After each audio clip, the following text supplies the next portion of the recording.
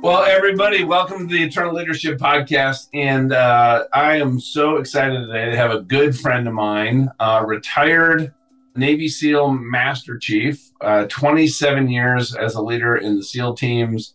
I've gotten to know Stephen, and oh my goodness, his outlook on life and leadership and a definition of what a warrior and warrior toughness is, that is just actually, it's something that actually became so powerful for everybody, not just elite special forces, that the Navy built an entire program around some of the work that Steve was doing. And now he's out in the world just reshaping how people can lead with courage, especially today. What's going on in the world, leading a team right now is harder than ever, especially even a lot of the dynamics and how people are showing up. And leading has gotten harder, in my opinion, just observing my own team and then teams I'm working with. But first of all, Steve, welcome to the podcast.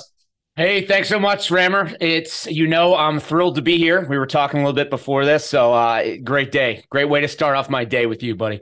Well, I couldn't be more thrilled. Even getting up this early to talk to you, totally worth it. And I got an extra cup of coffee. And I'll never forget when I first met you, some of you guys have heard through the journey. I decided a long time ago, hey, I need to start doing more speaking. And I was okay, but I needed to get better. And I said, okay, well, who's the best out there? Who can help me take my game, from a C+ to an A? Is that even possible? Well, as I did my research, I called a guy named Michael and Amy Port, and I said, you know what? Would you guys help mentor me? He's one of the absolute best in the industry. And they have a program called Heroic Public Speaking. And I went through like a 2-day workshop just to see if this was a good fit for me. And I'm like, oh, this is it. I signed, it was a year of actually coaching, flying out to New Jersey. Now in that, everybody there kept talking about this Navy SEAL drummy this, drummy that. I'm like, okay, I got to meet this guy. And finally, because you were like in a different group to me, and Steve, you came out and we went together and we had a bourbon and we sat down and had dinner, and we had an absolute ball. And I got to hear Drummy speak, and I was blown away, first of all. And at the time, you did not have a book, and everybody's hearing what you're speaking. I mean, you're doing keynotes all over the country, all over the world right now. You are one of the most, I think, compelling speakers I have seen out kind of, in the keynote world in a very long time. So, and I know, you know what? That is a result of putting in a tremendous amount of work. There's no doubt about that. So that said, everybody's telling Steve, you know what, you got to write a book. And Steve had been planning on writing a book about his life in the military. And it's called Life on the X, Navy SEAL's Guide to Meeting Challenge with Courage, Confidence, and Readiness. And Steve, I want to go backwards a little bit. But before we do that, for you, what does Life on the X mean? Yeah, so the X is a military doctrine term. So my brothers and sisters in the ground units, the Army and Marine Corps, it's a doctrine term that essentially means, for simplicity's sake, X marks the spot. So if you fast rope out of a helicopter onto a rooftop of a building or assaulting, we refer to that as landing on the X. We also use it if we're patrolling along, we find ourselves ambushed by the enemy, and we're in that kill zone. In that case, we often say, hey, we got to get off the X. But that X represents kind of what is often the most vital, often the most dangerous part of a combat operation. That's what we gear our training to. We benchmark those moments, because if we can execute at a high level, if we can succeed when it's the most dangerous, when it's the most difficult, everything else that we do should happen more seamlessly and more routine. And the simple fact is that while most of us every day are not getting shot at, we have those moments in our life. Whether it's a pitch, whether it's a presentation, maybe we're a new leader leading for the first time, we've got a project, or even in our personal lives, right? We have maybe a child at home, maybe a health crisis. We've got to successfully navigate those. And we want to set the table for success well in advance. We want to look ahead and identify potential challenges and situations, key opportunities, and really say, what do we need in terms of skills, resources, and how can we best prepare so that we walk into that situation and we're truly ready? And walking into a situation truly ready. And I think, honestly, you know what? When you're not ready or you don't feel ready, that's actually when you start to have, I think, the anxiety, the stress, the fear. And a lot of us are like, well, how do I get ready? Like, how do I prepare for that pitch? How do I prepare for that key interview? How do I prepare for maybe that kind of that challenging, difficult conversation with that coworker, that person that maybe needs that feedback? and nobody's really wanted to give it to them because of, how they show up in those situations, things at home. I've raised 3 teenagers. That's kind of like daily, there's always an Yep. ex somewhere around when there's a teenager. But with that, I'd love to bring you back a little bit and just tell us a little bit about kind of this. People love to hear, and I love when you share some of those stories about this whole career, how you even got into special forces, how you chose SEALs, and some of those things that kind of shaped what you're doing today. Yeah, and so in high school, I'll go back even further. As a young kid, I was always connected with that sense of service. Back when I was a kid growing up in the 80s, I really looked up to the Vietnam veterans, especially like the Army Green Berets. I didn't know what Navy SEALs were back then until a few years later. And I always thought I was going to join the Army. But I had an uncle who was a retired naval aviator and then an airline pilot. And he was kind of always nudging me towards the Navy. And I read a book about SEALs in Vietnam, and I was like, man, this is really cool. I realized it's one of the toughest selection and training pipelines out there. And I said, well, you know what? If I could do this, I really proved something to myself. And so I really set down the path in high school to start moving out to be a Navy SEAL. And I enlisted right out of high school at age 18. I was really, really bad at math. So I actually missed qualifying for the program by like a handful of points. So I ended up working on submarines in Connecticut for 2 years until I was able to retake the test and then make my way out to BUD SEAL training in 1995. And fortunately for me, I was able to make it through the first time. So what do you hear a lot about BUDS and SEAL training. What do you think the difference was, or what allowed you to get through the first time? Yeah, I will say there's luck that my body held up, for one thing. But overall, when I would coach and mentor young men and women that were basically had contracts to the Navy's boot camp, which was one of my last assignments, they had contracts to go to programs such as SEAL, diver, air rescue swimmer. And the one thing that I discovered as I was coaching them that not only got me successfully through that training, but also through my career was the level of commitment, right? And that's coincidentally, right? Or not coincidentally, but that is the first part of my book, commit.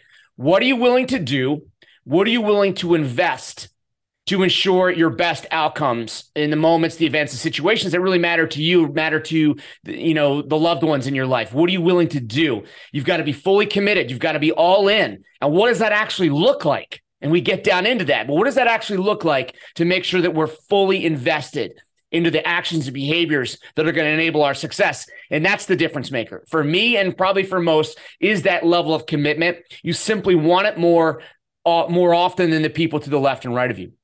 So if you're going to show up to anything that is going to be hard and take a ton of work, whether it's in business or the military or marriage or whatever, and I'm like, I'm going to try it, I'm guessing your opinion is it's probably not going to have a good outcome. Yeah, the old college try. That may work for a few things, right? And it's the same thing is in the moment, right? One of the things you and I learned, that was drilled into our head when we showed up at Heroic Public Speaking is you don't wing it. There is no winging it as a professional speaker.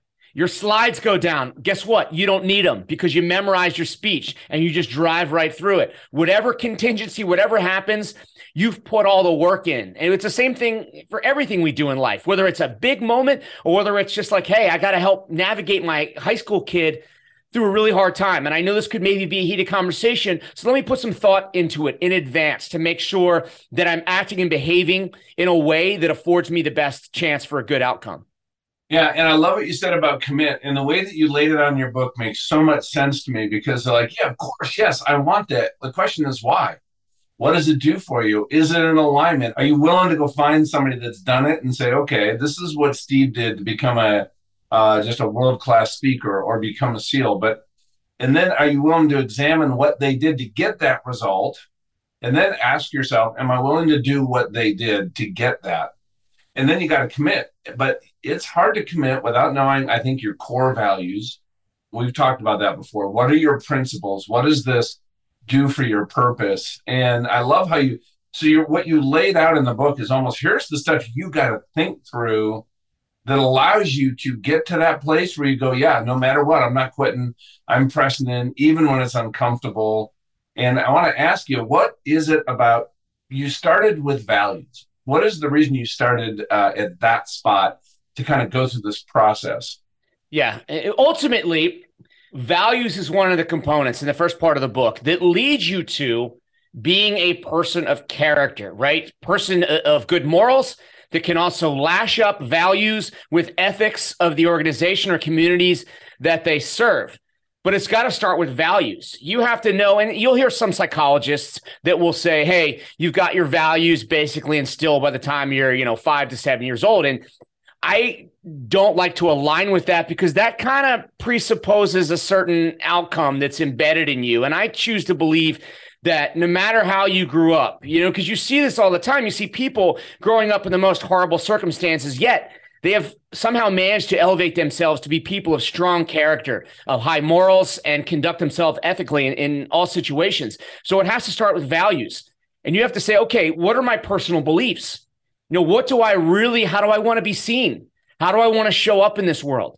And often the most difficult part is, well, what are my values? And so you've got to do some work to figure out what those are. And there's a couple of processes that I use to kind of discover what those values are. And then once you figure out the values, and then you say, okay, well, what do I do with these? Well, you've got to take principled action. So you distill those values and beliefs down into principles. And from those principles, I like to have people craft a personal mission statement where it lists the most important principles. Now, we can't have 1,000, otherwise we water it down too much, but pick the ones that you really feel closely aligned with and create a statement. When you're clear of thought, when you're free of stress, you create that statement and you know it so well that every day you're going to cast a vote. And I don't remember who used these terms. I didn't come up with this, but you cast a vote either in favor of that person that you want to be or against it. So always think about that and ask yourself reflectively,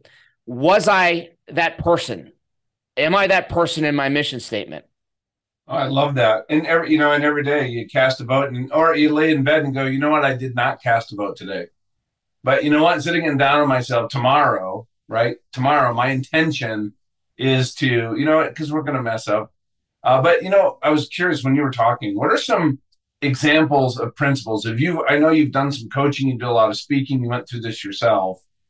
I work on my values, and now what do those principles look like for somebody? And I think the easiest thing is, you don't have to have just one mission statement, but the one I can share right now is my professional mission statement. And it's not sexy, right? It's not particularly profound, but it works for me. And that's what matters. And so I say, hey, I'm a professional. I work to get better every day, even if it's just a little bit. When I'm faced with challenges and obstacles, I don't crumble, but instead, no matter how difficult, I see opportunity in every moment, in every situation. I exist to be of service, and I do for the people to the left and right of me. And just as you described earlier, am I that person every single moment of every day? Of course not. Why? Because we're human and we stray from the path, we fall short. But it doesn't mean that we're frauds. It's easy to maybe just throw our hands up and say, well, we're frauds, we're imposters. That's an easy kind of impulse to feel. But what I always say is, no, you get down, you hold yourself accountable. You got to hold yourself accountable for your actions and your failures. But then you got to forgive yourself, right? And maybe nobody else will, but you do, because that's the only way to move forward. And there's no choice. We can only move forward. So get back in that path to bring you the direction and the place you want to go. In some of those times, I'm sure both in your career, even your transition to civilian life, man, there was probably some of those times where that step forward almost felt like it was beyond your capability, or it's just like, man, this has been hard for a long time. Do I want to take that next step? Sometimes we just want to hit pause. What's allowed you to just keep taking those small steps forward when it's been really hard? Yeah, and I'll go back to that, like, who am I? Like, what do I exist right now? What is my sense of purpose? And you're right. After I had been speaking a little bit before I retired, but I wasn't really officially out in the space. I didn't want to really have a website launched until I retired from the military. I retired in December of 2019. I was hitting the ground running, had some speeches booked, and then COVID hit, right? And like everybody else, sometimes we were really like, well, what am I going to do? Right away, I'm tearing up advanced checks for speaking gigs. And unlike many of our colleagues who've been doing it for a number of years, I, quite frankly, was not prepared to swiftly pivot into doing virtual presentations. And so I struggled with that. And I'm like, well, what are we doing here? And then I realized that you got to be more than what your specific task is. And this is when I coach young athletes. You're so committed to a sport and all of a sudden you get hurt. Well, you got to be more than that. I got to be more than just a speaker on stage delivering. And more than that, to me, means I have content that I think is worth sharing with the world. Now, let me figure out a different way that I'm going to get out there. And that way for me was to simply call previous clients and say, hey, how can I help? I'm not looking to be paid, but I'm looking to see if I can add some value on your calls or your Zoom calls, your conference calls. And they took me up on it. And that was a way to say, hey, all right, like let that purpose drive you and that everything else will kind of take care of itself. I think what you did there, right, is that, okay, I'm not going to focus on me right now. I'm going to actually focus on just adding value, serving in the world, helping people that have actually helped me because they paid me in the past. And I honestly, I think that's a key to why you rebounded so quickly, because of your focus. It wasn't right when I think you're almost in like the mode of just trying to build yourself up and do it for you, or what's in it for me. And, colors why you make decisions. I've just personally never seen that lead to anything elite. No, and that's right. And, but we can look at this in terms of everyday business too. And I interviewed a guy, and I don't think his story made it in the book, but I definitely want to save it for something else. But he was a chief commercial officer for a medical device company. And he basically told me, and I've seen this, there is one story that's similar to this, is that his best sales reps that go in there and engage with the doctor, engage with the customer, when they lead with providing value over product or service, that leads to a stronger relationship. And so their sales reps, it may even go in and sit down in front of that doctor and say, you know what, after talking, my product is not the right fit for you, but I know what can be. Here is this, and this that I can point you to. Maybe it's a competitor even. Well, now you've established a relationship beyond being transactional, and that will ultimately lead to benefits, most assuredly down the road. And so I try to keep that in mind when I do business with people. So everybody listening, just think about this, right? We all want to have success. We all want that success to lead to significance. Here's a question for you, Steve. Let's just say I'm mid-career. And I'm like, oh my goodness, right? Like it's a grind. Like I'm just going through it. I saw somebody recently almost go through this process you're talking about to reconnect to their values, their principles, their purpose. What are their passions? What are those things that bring them alive? And they said, what if I could bring elements of that into what I'm already doing instead of making a big pivot or quitting or just sitting here and just getting ground down to a nub, week after week. And they were able to completely transform how they were showing up because they were showing up for the right reasons. Have you seen that also? I've seen that. I think, probably not as much as you described, but what I will say is, it's easy. You'll hear this out in social media. You don't like what you're doing, just pivot and go do something else. And that's great. And, when the job market, your skills are in demand, then you can easily do something like that. But now if you're looking at maybe you're approaching middle age, you got a couple of kids you want to put in college, it's easier said than done to just say, hey, you know what, I'm just going to quit doing this. Maybe you can. Maybe you have the financial situation that allows you to do that. But for many of us, we can't just, we have bills to pay. We have people that we need to provide for. And so we got to find a way to make it work with what we're doing, right? And that really, ultimately, that depends on the organization often that you work with. Are they open? And a lot of organizations today are they open to not just like flexible work hours where I show up to the office maybe 2 days a week now, but also a way that maybe I can find a way to be given latitude, autonomy to do the things that I enjoy at work. And, I hear a lot, sometimes I talk with CEOs and we talk about purpose, and they seem almost exclusively focused on that social element. Well, we're going to take money and we're going to donate it to this cause. Oh, we're going to let the employees donate money and support this cause. Well, I'm not discounting that, but really I would rather see an organization help validate or revalidate purpose in the workforce for the work that they do, for what that company does for the world, tying their contribution to what that company is able to offer and do great things for the world. I think that is maybe often the thing that's missing.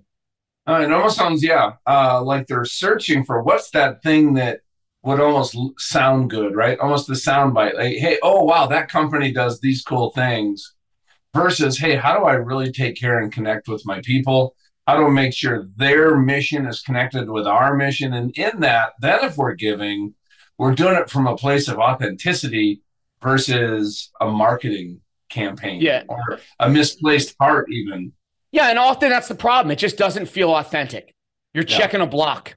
You're like, oh, I'll look good in this area. Certain elements of my work population will enjoy this. But at the end of the day, we know that people will stay at your organization in today's day and age only as long as you give them the type of feedback that they can action, and only as long as you will continue to pour into them and develop them. If not, if you can't offer those things, if you can't tie the work that they do to something better, then they're going to head for the exit. That's an interesting insight, right? Because I see that when I see these companies, I call them loudmouth frogs, right? And they're doing things just to almost build their brand. And their heart might be in the right place. But I see other organizations that their generosity in the community is coming from their core mission and who they are. And they're not talking about it. They're not bragging about it. Other people are starting to because of the impact they're making from a place of doing it for all the right reasons. And that comes across to me completely differently. And you know what? It's no different of us as an individual. If I'm doing things for the wrong reasons, because I think it might get me something versus coming from the heart, very different. But okay, so we talked about commit. And guys, as you read this book and some of the stories you tell from your career in combat, I had no idea. I started reading this book and I'm like, holy buckets. Like I had dinner with that guy. I was like, so you kind of been there, done that in a way that most of us can't even imagine. But so you guys are committed. You're all in. You're in the field. And now you got to prepare. So you guys just got handed a task order. I would love for you to share kind of that process that you would go through in the teams and then how you kind of translated that to how we can use it, that exact same process kind of, in our world, our business environment. Yeah, I will use my very best effort here to make this as succinct as possible, right? And the final word on my tagline is readiness, right? And in the military, and you can identify with this, but in this SEAL team specifically, you have typically a 18-month workup, right? So that's broken up into kind of 3 stages.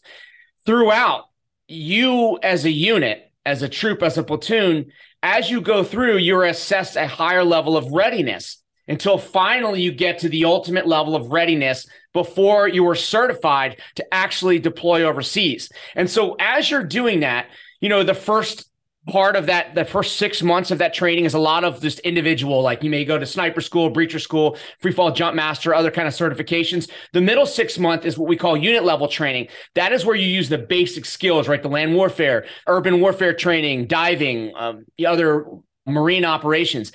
And then the last 6 months is kind of custom tailored to what you best anticipate your job is going to be when you deploy overseas as best as possible, right? And so you work with different assets.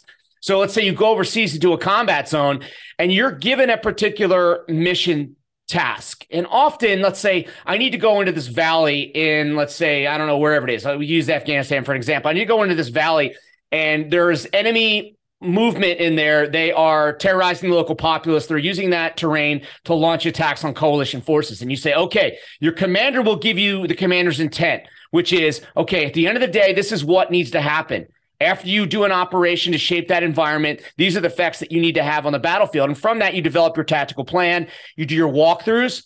You do your contingencies by phase. But the whole point of that is often that the commander will give you constraints and limitations. You can't do this. This is the box you have to operate in. But within that box, I want you as the unit leaders to be able to use the most creative solutions and be able to adjust within that to deal with the changing environment.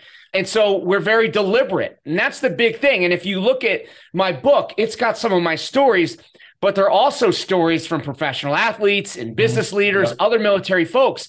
And the number one common thread is that people that are successful at that highest level, they're very deliberate, they're very intentional. They're very analytical with what is coming over the horizon and how they're going to marshal resources, gain knowledge, and align skills to be able to put their A game in that moment. So that was a lot there, but yeah.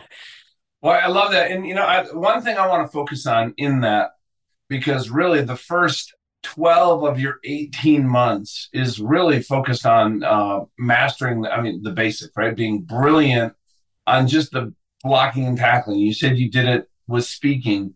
What does that look like for us? Why is brilliant on the basics? Even if I've been in a career, you were in 27 years, you still have to go do a workup, right? You don't get a pass on the workup just because you've had 7 or 8 deployments, correct? And that's right. And so people often, you watch movies about military special operations, you see the sexy stuff, jumping out of planes or kicking in doors. What you don't see, like, for example, we go out on an operation in Iraq and sometimes we'd have 15 vehicles. Now, the organization required to get radio checks with different electronic equipment that would interfere with our radio communications to make sure that you've got everybody in the right vehicles, you're ready to leave, all your stuff works, you got a good head count, you go to the objective, now maybe you've detained some people, maybe you have wounded, now you've got to reorganize that, and you got to make sure that you have everybody, that they're in the right vehicles, that you've got good radio checks again, you've got the nav plan. All that stuff, it sounds very, very simple, but it takes an enormous amount of work to make sure it's precise and it's efficient. And so one time, at one point early on in my career, one of the very respected senior tactical leaders was briefing us on his deployment where they got hot and heavy with Al-Qaeda overseas. I think this was Iraq. And he said, look, he goes, gents, just to remind you, in special operations, we don't have some magic ninja tactics. Like there's not some sexy secret tactics that we use. There's different TTPs that we have, of course, but by and large, when it comes to defeating the enemy on the battlefield, it's because we're better able to more swiftly read the terrain and more quickly apply very basic skill sets and tactics, but do so at a very high level. And so if it's the individual, if you're saying, all right, well, often in business, we get distracted, right? We get enamored with certain processes. We want to be like a 10th degree ninja black belt in Lean Sigma 6 or some piece of other thing that we want to software, whatever it is, when really we may be better served focusing on the very basic elements and aspects of that particular craft. And that could go as far as simple as, how do we prepare for this next project, this next engagement with a customer or client? And that's very simple. Like, let's create a framework. Let's create checklists. Let's say, okay, what are the exact skills? What knowledge do we need to gain? And when we're finished that, well, guess what? We're probably going to have to do this again. Again, another framework, another checklist to make sure they're very efficient in gathering the information that we need so we can distill it down the very next time that we go to execute. And so you do it the same way every time. And that's what these professional athletes do. They take everything and they break it down to the most specific thing, how they pack their locker, what their pregame routine is. And you get enormously efficient. And the thing is, when you walk into a situation, you walk out onto that X, that high stakes moment, you don't have to think about the little stuff because it's reflexive. It's been taken care of. And your focus is on the here and now, on what's right in front of you and on what really matters. Yeah, and as you walk out on the X, I can imagine the mindset, the mental skills around, right, the physical, right, the muscle memory, the training, check. Now, all of a sudden, I'm in the situation. I'm in that meeting, right? I have a make or break decision on how it's going to affect my company. And in your case, right, it was kind of life or death even situation. Now, in that, there's mindsets that can help us operate effectively, not elitely. Like sometimes I just want to get through it. Like I just want to, me and the team survive, right? And there's also mindsets that can just, and you see it all the time when you watch either singing competitions, or I was actually watching that, what was it, the Navy SEAL training, the ultimate test. I don't know if you watched it, but it was a TV show to bring a bunch of civilians through Navy SEAL. That they had some special forces guy put together like a 2-week course and to see who could make it. And the interesting thing to me was physically every single person there could make it, but mentally, just putting them into a place of mental stress, there was a third of the group that literally within 48 hours completely crumbled. It destroyed themselves mentally. And another third were like, we got this. And guess what? almost everybody that was that third that was like, we got this, except for one exception, was an athlete. Because you know what? They'd already learned how to prepare and think through this. But, as we, kind of toward the end here, but I'd love to get your thoughts on those mental skills that we could use out in business, that probably areas that we need to work on. Yeah. And one of the Anthony Trucks, I don't know if you know him, but he's one of the NFL players, former NFL players that I interviewed for my book. And he had a coach when he was playing D1 ball at Oregon who said, the first time you take the field shouldn't be the first time you take the field. Meaning, if you ever watch athletes, right, if you ever watch the Olympics, sometimes you'll see them doing this little kind of, with their eyes closed, kind of doing this dance, right? They're going through the routine well in advance. Now, if I got to go down the hall and get a stapler from Bob, it doesn't mean that I need to leverage every mental skill. But if it's something, if there's a gap in my game where I'm going to go in this situation, I know my hands are going to be sweating, my heart's going to be racing, let me put myself in there in advance. What does that look like? Okay, well, I need to be very conscious of what my energy is that I bring in there. And so one of the ways we can do that is by part of being brilliant on the basics is our practice, our rehearsal. If you have a pitch or a presentation, rehearse the heck out of it. Have a friend watch you, hit you with questions, figure out what could go off script. The next piece, mentally sit there and mentally rehearse it.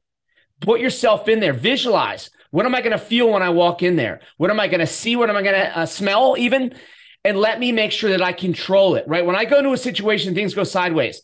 We often get hijacked by our emotions when really we're better served in advance by saying, okay, I'm going to focus on only what I control. What I control is my attitude and effort and my sequences and procedures and the things that I train for. And lastly, the self-talk. One of the big things that's important is, I learned from athletics is the need to create a performance statement or performance mantra.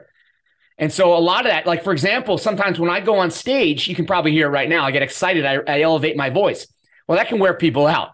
So I will think sometimes to myself, especially early on, to make sure that I'm not moving unnecessarily on stage, I will stay planted. So I say, stay planted, and I will say connect and contrast, meaning like when I say contrast to myself, it's my cue, it's my reminder to kind of make sure that I'm going, more quiet, and then elevating when I want to make an impactful point. And that's the same thing. Think about that before you go into your next business situation. Think about those three things. Energy management, you can use breath work to help you out, mental rehearsal to get yourself ready, and the self-talk, that performance statement that's your cue, it's your reminder to snap your focus back on the things that you control.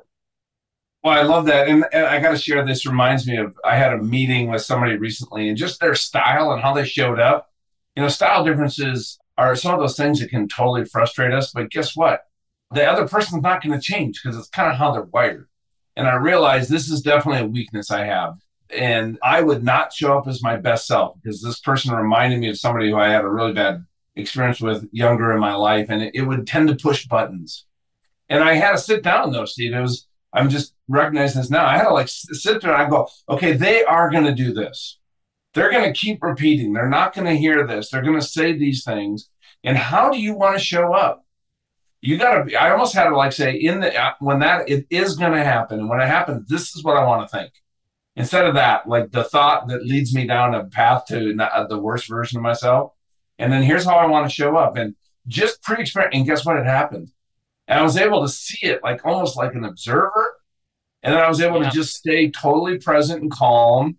I didn't roll my eyes, which is kind of my bad habit, right? And people see that, and man, that'll just trigger people. Sometimes I even do it intentionally, which is being a total jackwagon, right? So I got stuff I got to work on.